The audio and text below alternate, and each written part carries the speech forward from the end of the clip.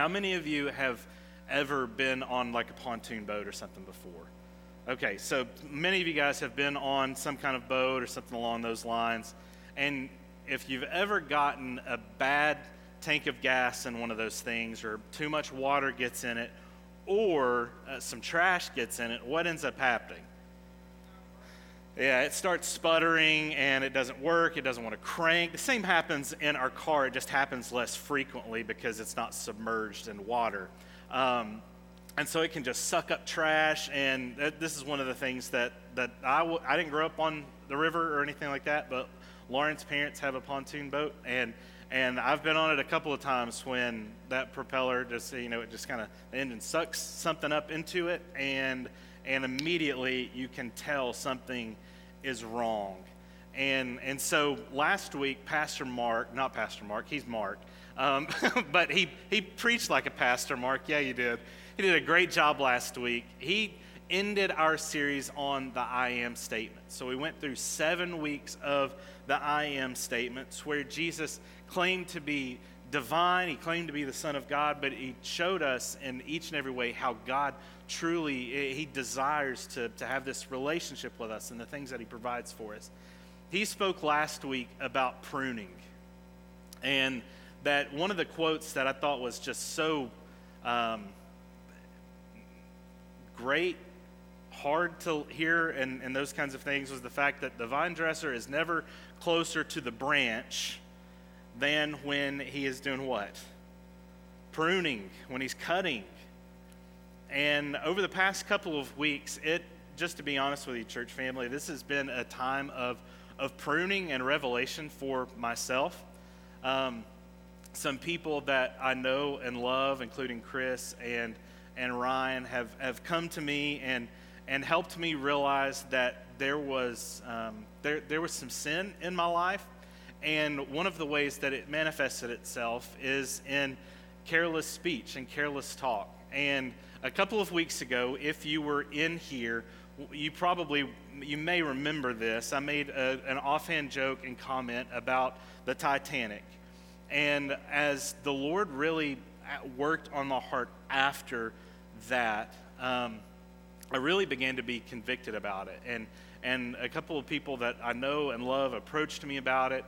And I honestly felt like I made a misstep. I made a mistake in that.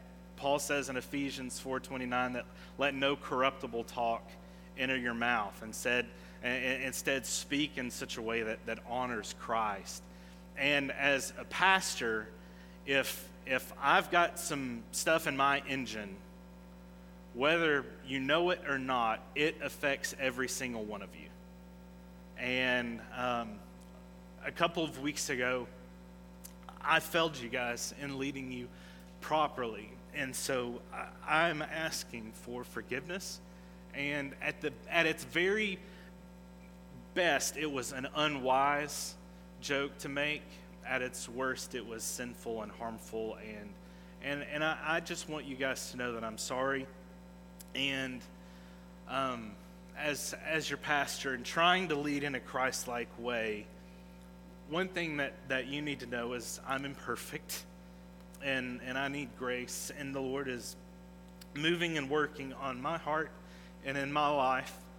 But every time that this is the reason James says, don't necessarily desire to be a teacher, right? Because when you're in front of people and God puts you in these spaces, a misstep is a big deal. And it infects everything around it. And so I led you poorly, and that's an area that God is prayerfully working and moving. And I was not going to let, as much as I wanted to, I was not going to let, by God's grace, allow shame and fear to keep me from doing the right thing. So often in our lives, we allow shame and fear to prevent us from doing the things that we know to be the right thing. And so, I'm sorry. Know that I love you all. As we move forward, I just ask for your grace and for your forgiveness. But I don't want to dwell on that for too long. And for those that are new in the room, I'm sorry for making this really awkward for you. I try to use humor as a way that heals and loves and makes people feel comfortable. But the double-edged sword of that is that it can also hurt, and that it can bring about things that are unholy as well. And so I'm sorry for that. Turn with me, if you have your copy of God's Word, to Luke chapter 23. And we're going to have a moment as we look to the cross, moving into Easter, we're going to look where Jesus demonstrates and proves his love and worthiness for us to follow him. Even in the most difficult moments of our lives, we're going to look to Jesus on the cross as he gives his 7 last words or 7 last sayings. And so we begin this morning as in his first saying in Luke chapter 23. And so when you get there, to verse 32, say word. 2 others who were criminals were led away to be put to death with him, meaning Jesus. And when they came to the place that is called the Skull, there they crucified him, and the criminals, one on his right and one on his left. And Jesus said, Father, forgive them, for they know not what they do. And they cast lots to divide his garments, and the people stood by watching, but the rulers scoffed at him, saying, He saved others, let him save himself, if he is the Christ of God, his chosen one. The soldiers also mocked him, coming up and offering him sour wine, and saying, If you are the king of the Jews, save yourself. There was also an inscription over him, This is the King of the Jews. Here's what I want us to take from this text and this saying from Jesus. If you don't catch anything else, this is what I want you to get. Jesus begins his final words on the cross by revealing God's heart, which is that of love. So if you're taking notes, this reveals God's heart for you, which is one of love, and his desire for us, which is reconciliation.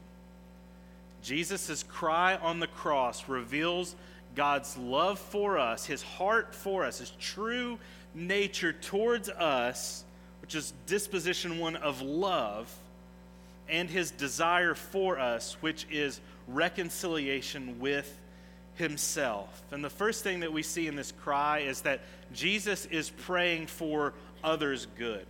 He's praying for their good, and he's also still continues to intercede for us for our good as well. So looking at verse 32, it says, 2 others who were criminals were led away to put to death with him. So there were 2 criminals alongside Jesus that were being put to death with him. And when they came to the place that is called the Skull, there they crucified him. So after giving this prophecy in Luke, and just the thing that immediately preceded this, the text that immediately preceded this, Jesus turned and moved along the road of sorrow to a place called the Skull. And scholars debate whether it was a place that looked like a skull because of a rock formation, or was it just a place of death. Most likely, it was a place outside of the city. That was a well-known place where you can pass by, that people would spectate in these essentially ritual killings, these executions. So Golgotha would have been outside of the city walls and along a public highway. Mark 15:25 tells us that Jesus would have begun the crucifixion at about 9 a.m. that morning. So everything that happens with the trial and leading up to the scourging and leading up to the crucifixion itself would have happened between 6 a.m. and 9 a.m. And by the time it's 9 a.m., Jesus is beginning to be crucified alongside 2 criminals. In fact, in the middle of the 2 criminals. Meanwhile, the disciples, if you remember the story, the disciples had fled, right? Jesus was surrounded by no friends, only enemies. And that's why the text so uniquely and vividly describes the people that were surrounding Jesus at this point. Look at how they describe two others who were criminals were led away to be put to death with him. Who else was with him? Jesus cried this, but they, verse in 34, they cast lots to divide his garments. The people stood by watching. So there were spectators that were scoffing at him and watching this crucifixion, this public execution. And then it says the soldiers mocked him, coming up and offering him sour wine and dividing his garments as a fulfillment of prophecy, saying, if you're the king of the Jews, save yourself. There was an inscription that they had put over him to essentially further mock him. The people that surrounded Jesus were even if they didn't fully know what they were doing, they were all enemies to Jesus. They were not friends. All of Jesus' friends had fled. So Jesus is nailed to the cross in the morning as the central focus, being the center point between two other criminals, meaning that Jesus was symbolic of the most criminal of criminals. His feet would have been nailed together at the ankles on the beam and lifted up and nailed in either his wrists or his hands. This is the most gruesome form of death that mankind has ever developed, to be quite honest with you. Most likely over a period of days, people would die not from pain or any other source other than asphyxiation, because they couldn't breathe, because the way they did it is they would have to lift up on the cross, the nail that was at their feet, and lift up to catch air. Blood would fill their lungs. And in the midst of all of this, Jesus cries out to his Father and says, Father, forgive them, for they don't know what they're doing. That's not a prayer that we're accustomed to, is it? Quite frankly, that's not a prayer that I don't know, that's a prayer that I could pray. Is that a prayer in your heart right now that you think, man, the people that I feel like are attacking me, the people that I would consider my enemies, those are the people that I'm going and interceding to them, to God the Father, for on their behalf, even in the midst of all of that is going on. In the midst of the scourging and mocking and jeering and shaming, Jesus begins by saying, Father, forgive them. And all this, Jesus reveals something incredible. And he reveals the source by which he can pray this. And that is his beautiful, trusting, eternal relationship with God the Father. In that moment, Jesus would have trusted something. We all trust something in every moment of our lives, but we get to choose that which we are going to trust in. Jesus, instead of taking action himself, which as the Son of God he had full capability of doing, he could have called down a legion of angels, he could have saved himself. But beloved, Jesus chose not to save himself,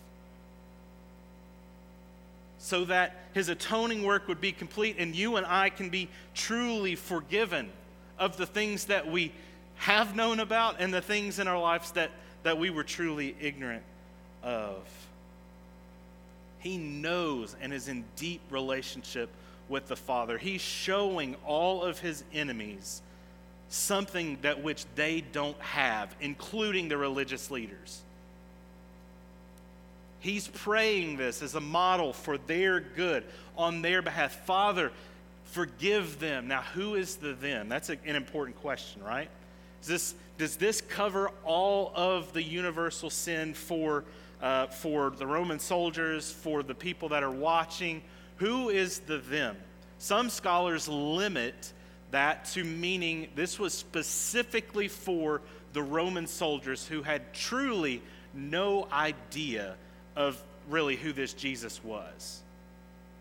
I tend to think it may be a little bit more expanded.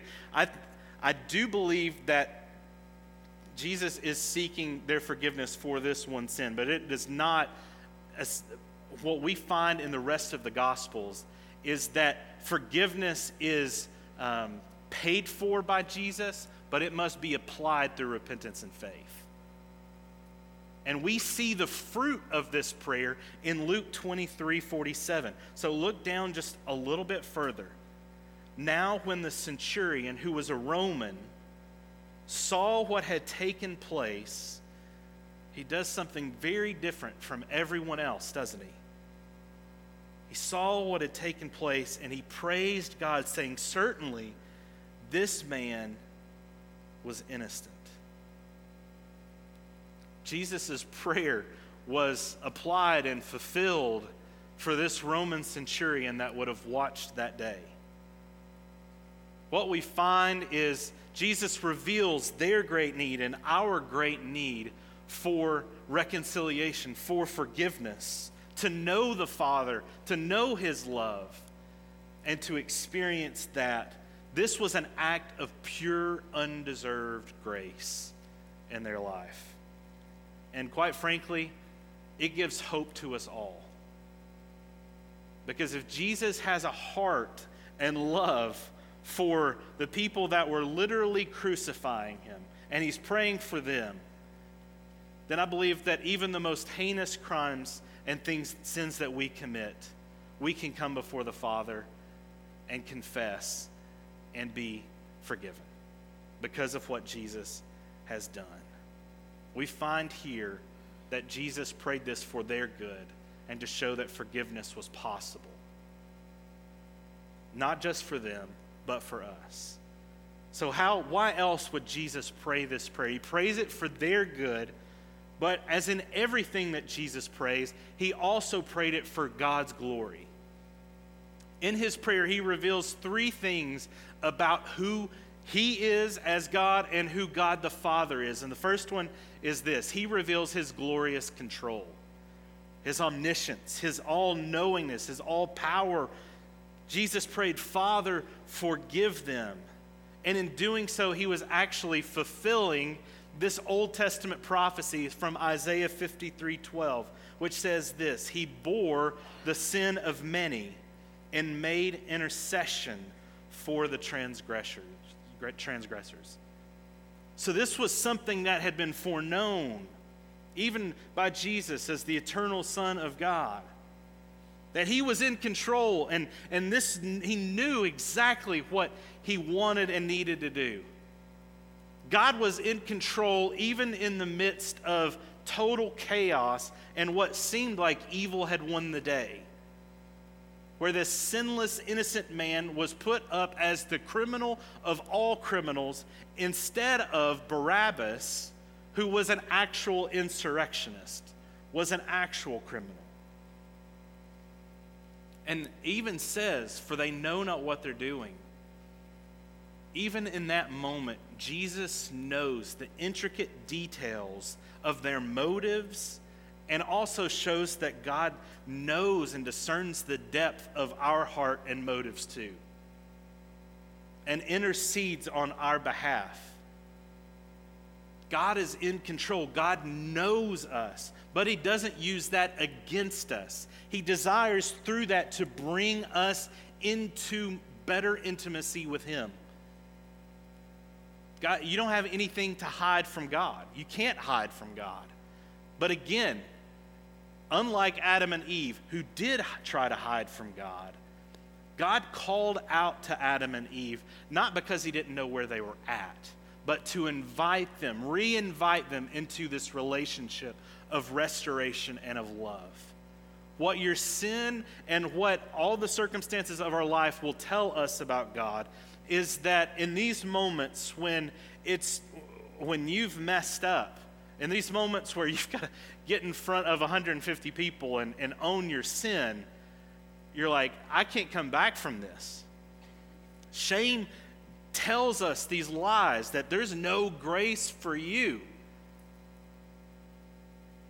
There's no forgiveness for you. Jesus' death wasn't good enough for you. It may be for them, but it's not for you. And in that moment, Jesus shows us that he knows us and he's calling us into himself. His heart is one of forgiveness. So we see his glorious control, he knows, but we also see his glorious love. We see his glorious love. This shows us that Jesus is willing, waiting, desiring to bring forgiveness and reconciliation in our life because he loves us. He loves you. The greatest lie that we can tell ourselves is that God is against us. The greatest lie that we can believe is God is not for us. That even as a believer, we've walked away, we've traveled a path that we didn't expect to go down, didn't desire to go down, but because of circumstances have chosen to go down, and we feel far from him, and then we're too embarrassed to come back. But all along, Jesus is saying that I love you, and I desire this relationship, this restoration. Forgiveness was the very reason Jesus was on the cross. And he shows that as he prays this for them. And then we see his glorious grace. We see his glorious grace in a way that is mind-boggling, quite frankly. Jesus seeks forgiveness in this prayer, as we talked about, for his enemies, not for his friends. And in so doing, Jesus fulfills the very thing that he taught in Matthew 5 and 6, that the kingdom life is to be lived. You remember Jesus calling the people there in that moment. What did he tell them to do? He said, pray for your enemies, right? In this moment, Jesus models for us and shows us that while we were still sinners, while we were enemies of God, that was the position and time that Jesus came for us and died for us. It wasn't in our perfection, but it was when we needed him most. It was in our ugliest point. So Jesus seeks this forgiveness for his enemies. And in fact, he's dying for that forgiveness too, even when he didn't have to. That's grace. Something that we receive, life, reconciliation, love that we don't deserve. God desires to pour his grace into our lives. So Jesus prays for God's glory, to reveal who God is. But not only that, he prays for our instruction. And we've talked about this kind of a little bit. We've kind of bounced around this idea, but I want to make it clear what Jesus is making known to us today. The things that if you take away any of these points, these are the ones that you need to walk away with. The first one is this. And Jesus in this prayer reminds us of our great need. And Jesus praying, Father, forgive them, for they don't know what they're doing, naturally shows us that there is something wrong, right? This is what C.S. Lewis has to say on it. Christianity tells people to repent and promises them forgiveness. It therefore has nothing to say to people who do not know they have done anything to repent of and who do not feel that they need any forgiveness. When you know you are sick, you will listen to the doctor. Jesus is reminding us of our, not just our one-time need for reconciliation, but he's modeling for us and helping us understand of our continual need for an application of this grace. When he begins to prune us, when we feel the fatherly discipline that Hebrews talks about, Jesus is inviting us and says, remember your need. You are not self-sufficient.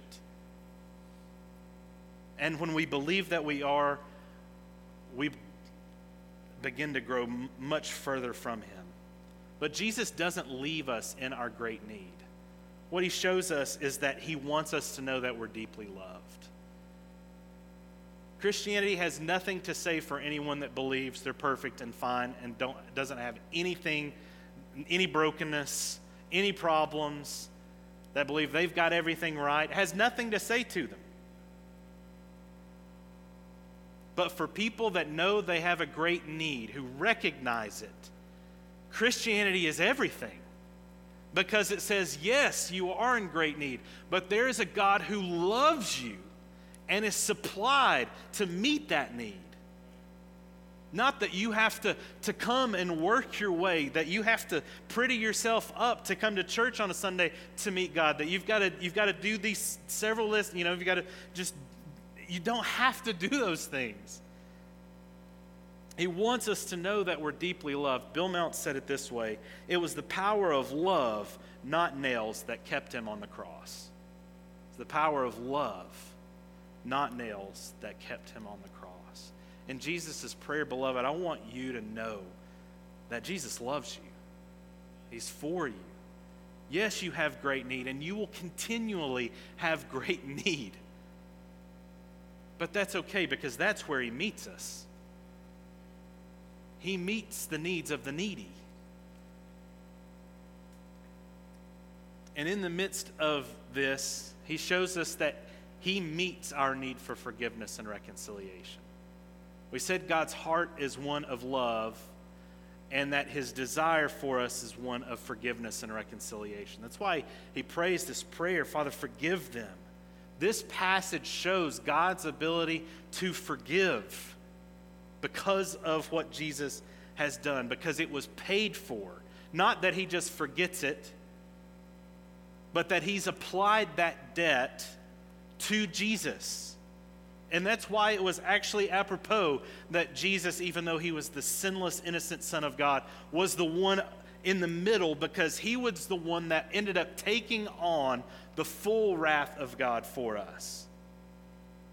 He became a criminal so that we might be forgiven. Some of you guys are wrestling in here today. I wrestle, even, in the midst of the confession, I wrestle like, am I truly forgiven? You may wrestle with that in different sins in your life. You go to God and you run to him and you're like, I feel like I'm doing what I need to do, but Jesus, am I really forgiven? Beloved, if Jesus prays this for them, he's certainly not praying any worse for you, right? His forgiveness extends to you. But finally, Jesus always calls us to action. And the way I want to end this is that he calls us to follow his example. He calls us to follow his example. He prays this prayer so that we might be like him. Little Christ, in a world of war, in a world of anxiety, in a world that just constantly is rupturing relationships. He wants us to follow his example. And this is where the rubber meets the road for Christianity. I go back to C.S. Lewis because he says it in a way in Mere Christianity that I can't. It is laid down, and this will be on your screen, it is laid down in the Christian rule, thou shalt love thy neighbor as thyself, because in Christian morals, thy neighbor includes thy enemy. And we come up against this terrible duty of forgiving our enemies. Everyone says forgiveness is a lovely idea until they have something to forgive. As we had during the war, this was written and spoken about during World War II. And then to mention the subject at all is to be greeted with howls of anger. It is not that people think it is too high and difficult a virtue. It is that they think it is hateful and contemptible because it's an injustice. But that is what forgiveness is. So we think forgiveness is great. Thank God that some of you may struggle with receiving this forgiveness, but some of us may struggle in extending this forgiveness. The very grace that we receive, we refuse to extend to others. Are there people or persons in your life that you're withholding this from? Now, I'm not saying rush it, but I am saying being intentional and confronting if there are places in your heart and life that you're refusing to do the thing that Jesus did, that he calls us to do. Acts 7:60 says this. This is how I know he wants us to do it, because Stephen did it. Acts 7:58, and they cast him out of the city and stoned him. And the witnesses laid down their garments at the feet of a young man named Saul, who we would then know as Paul. And as they were stoning Stephen, he called out, "Lord Jesus, receive my spirit." And falling to his knees, he cried out again with a loud voice, "Lord, do not hold this sin against them." And when he had said this, he fell asleep. We receive forgiveness, and then we extend it because of the relationship and love and security we have with the Father. So I don't know what the Lord is calling you to do today, but I want you to do whatever he's calling you to do. It may be to repent of sin in your own heart and life. It may be to think more correctly about how God sees you, that his disposition is one of love. Maybe that you need to reconcile with some friends or family. Whatever God's calling you to do, I invite you to do that as we close. Let's pray. God, I thank you for your love for us. And it is only out of that love and security that we can overcome shame and guilt and all of our defaults. Lord, help us not to hide from our sin. Help us to confess it. God, there are things I'm sure that I don't even know about that each day that I do that requires forgiveness. And I'm sorry. And I pray, Lord, that I pray, God, that you would help me. Help me to receive that forgiveness and to extend it as well. Help us to love even our enemies, those that are coming against us. Help us to pray for them. I pray, God, for those that are struggling with reconciliation. I pray that you would help them. You would prompt them not to just let a sleeping bear lie, but to approach it in love and humility. God, bring reconciliation among us. In Jesus' name I pray.